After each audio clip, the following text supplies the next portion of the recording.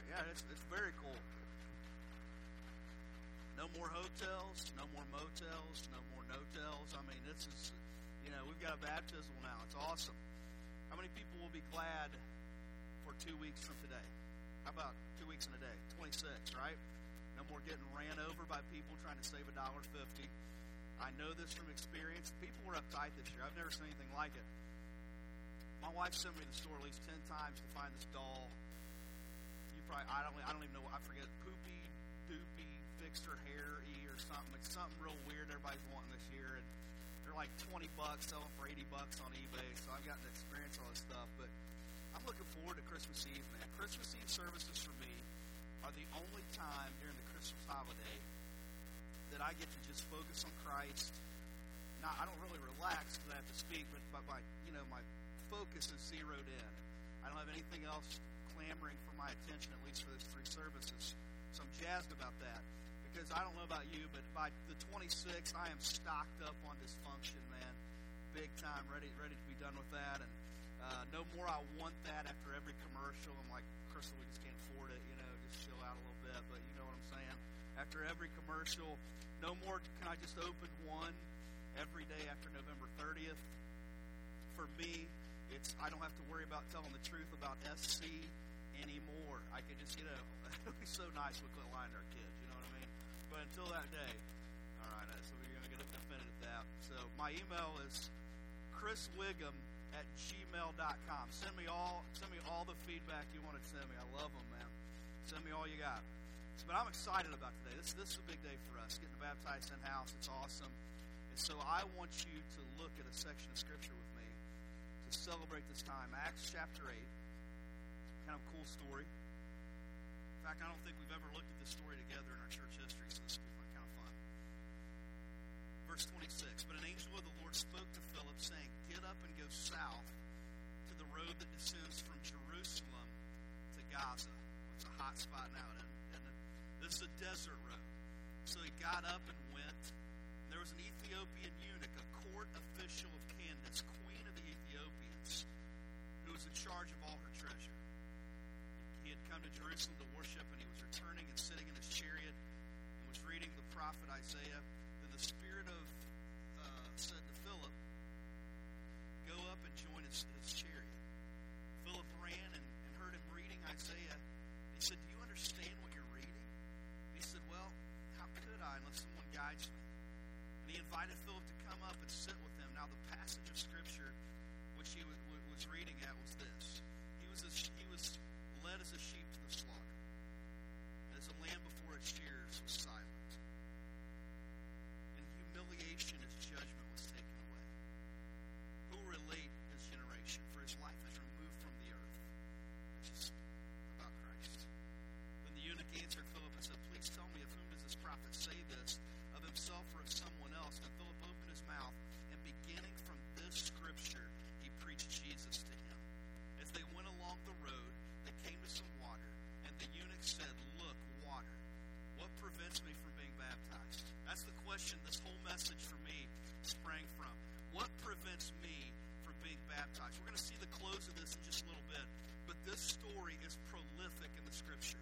This represents completely what God was talking about, the last thing he said in Matthew 28:18 through 20, the last challenge to the disciples. We've termed it the Great Commission. This is the last thing Jesus said before he took off. This is the last thing he said. This is a picture of it. The last commandment Jesus gave was the mission of the church. He said, "I want you to become a Christ follower. I want you to invite Jesus Christ into your life. I want you to do whatever work you have to do. I want you to consider it my death, my sacrifice." I mean, when you look at the sacrifice of Jesus Christ, even when you look at it from Isaiah, you look at the slaughter, you have to ask the question, why? Why would God step into story and be slaughtered by people? And the answer is sin. And so Jesus said, "Listen, I want you to take your humanity and compare it to my deity, and you're going to come up short, but I don't want you to panic, because I want you to consider that I died." He's standing before them. He had just risen again. He was complete. He was whole. He had been beaten literally to death, and he was whole. He died on the cross. He was whole. saying, listen, I want you to accept me, believe on me, and I want you to go then and mature in me. I want you to discover things in the Bible. I want you to discover me in prayer. I want you to partner with other Christians, and as you do, I want you guys to go tell other people about me that doesn't know anything about me. I want you to go tell them of my love that I've shown for you, my grace that I've given you. I want you to do that. Now, that's a long way of saying the way we say it at Life Point. Discover Jesus, go be Jesus.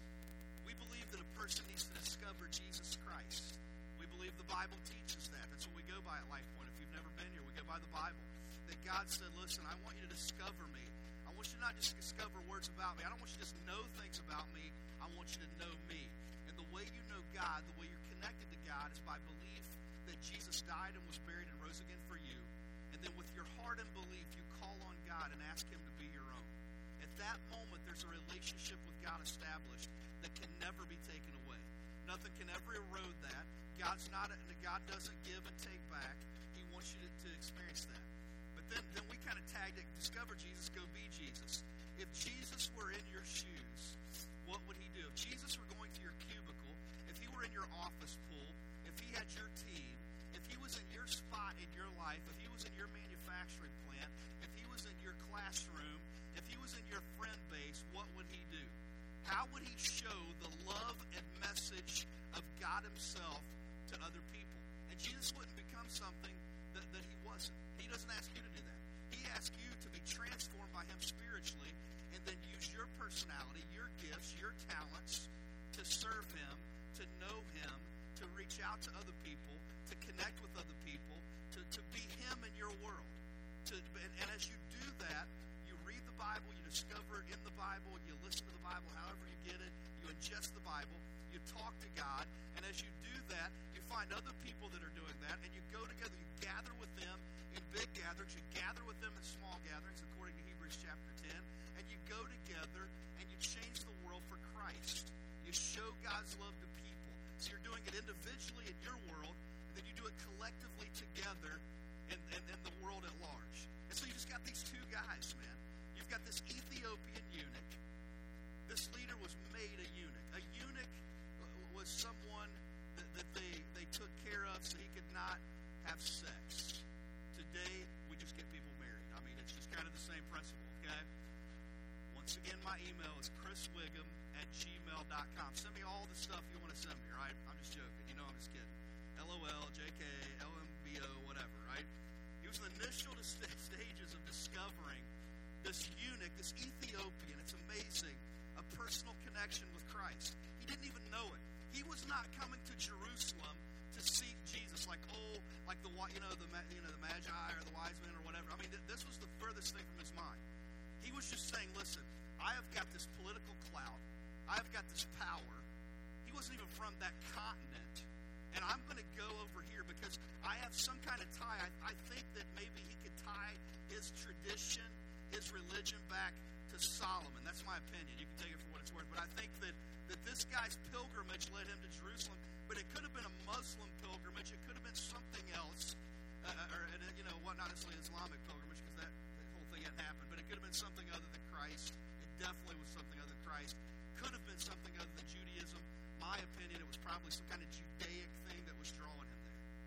He had no clue about Christ. It wasn't on his radar. It wasn't what he was about. He wasn't even thinking about Jesus Christ. And he encounters this guy named Philip. I mean, this guy was searching and he encountered this guy named Philip. Philip had discovered Jesus Christ not long before this moment. He had not been a Christ follower long. But he said, listen, God, I want to discover you, and I have discovered you. I want to mature in you. I want an active, adventurous faith with you. I want to walk with you. I want to talk about you. I want to talk with you. I want to discover more about you. I want to mature. I just don't want a list to do things. I don't want a list of belief lists that makes me feel spiritual. I want a wild, unbridled, adventurous, purpose-filled relationship of following you. When you make that kind of surrender, God is going to do just that.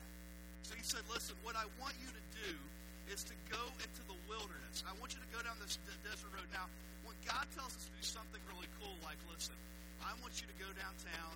I'm going to drop this gigantic check on you in front of everybody. Then I want you to give me one of these. Or, I'm going to give you the promotion at work, and I want you to hit me with one of these. Or, give me these. Or drop on a knee, man. Just like, yeah. It's not what he did. This was this private thing between him and God. But he had said this, I've discovered you. I want to go be you. I want to use my gifts. So when God gave him this really strange command with no promise of how it was going to turn out, he didn't say, okay, fax me that proposal or email me that proposal or scan me that proposal. I'll go over it or send something from a database, check if you accept, or some kind of RSVP. He just said, listen, I will do that. God, I'm saying yes. I have these gifts. I have these talents. I'm maturing.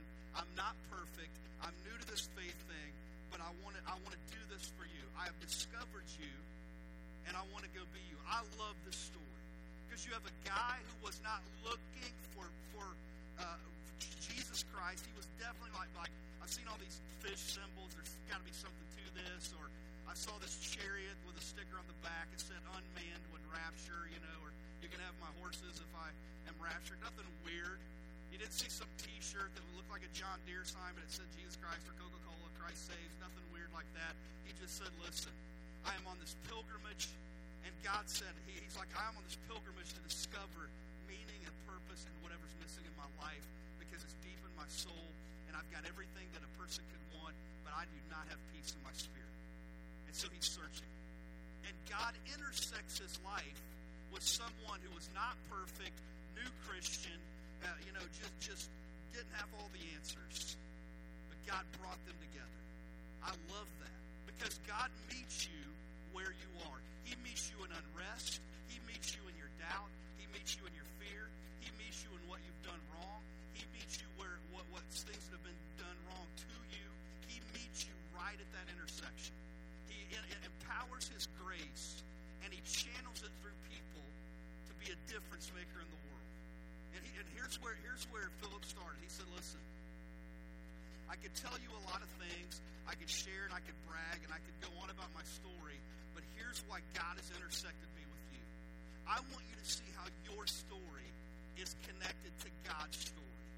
You have picked this passage of Scripture. This could not be orchestrated any other way from Isaiah other than God himself. And I want you to show that that is talking about Jesus Christ. And that was done for you. You were on this journey from Ethiopia.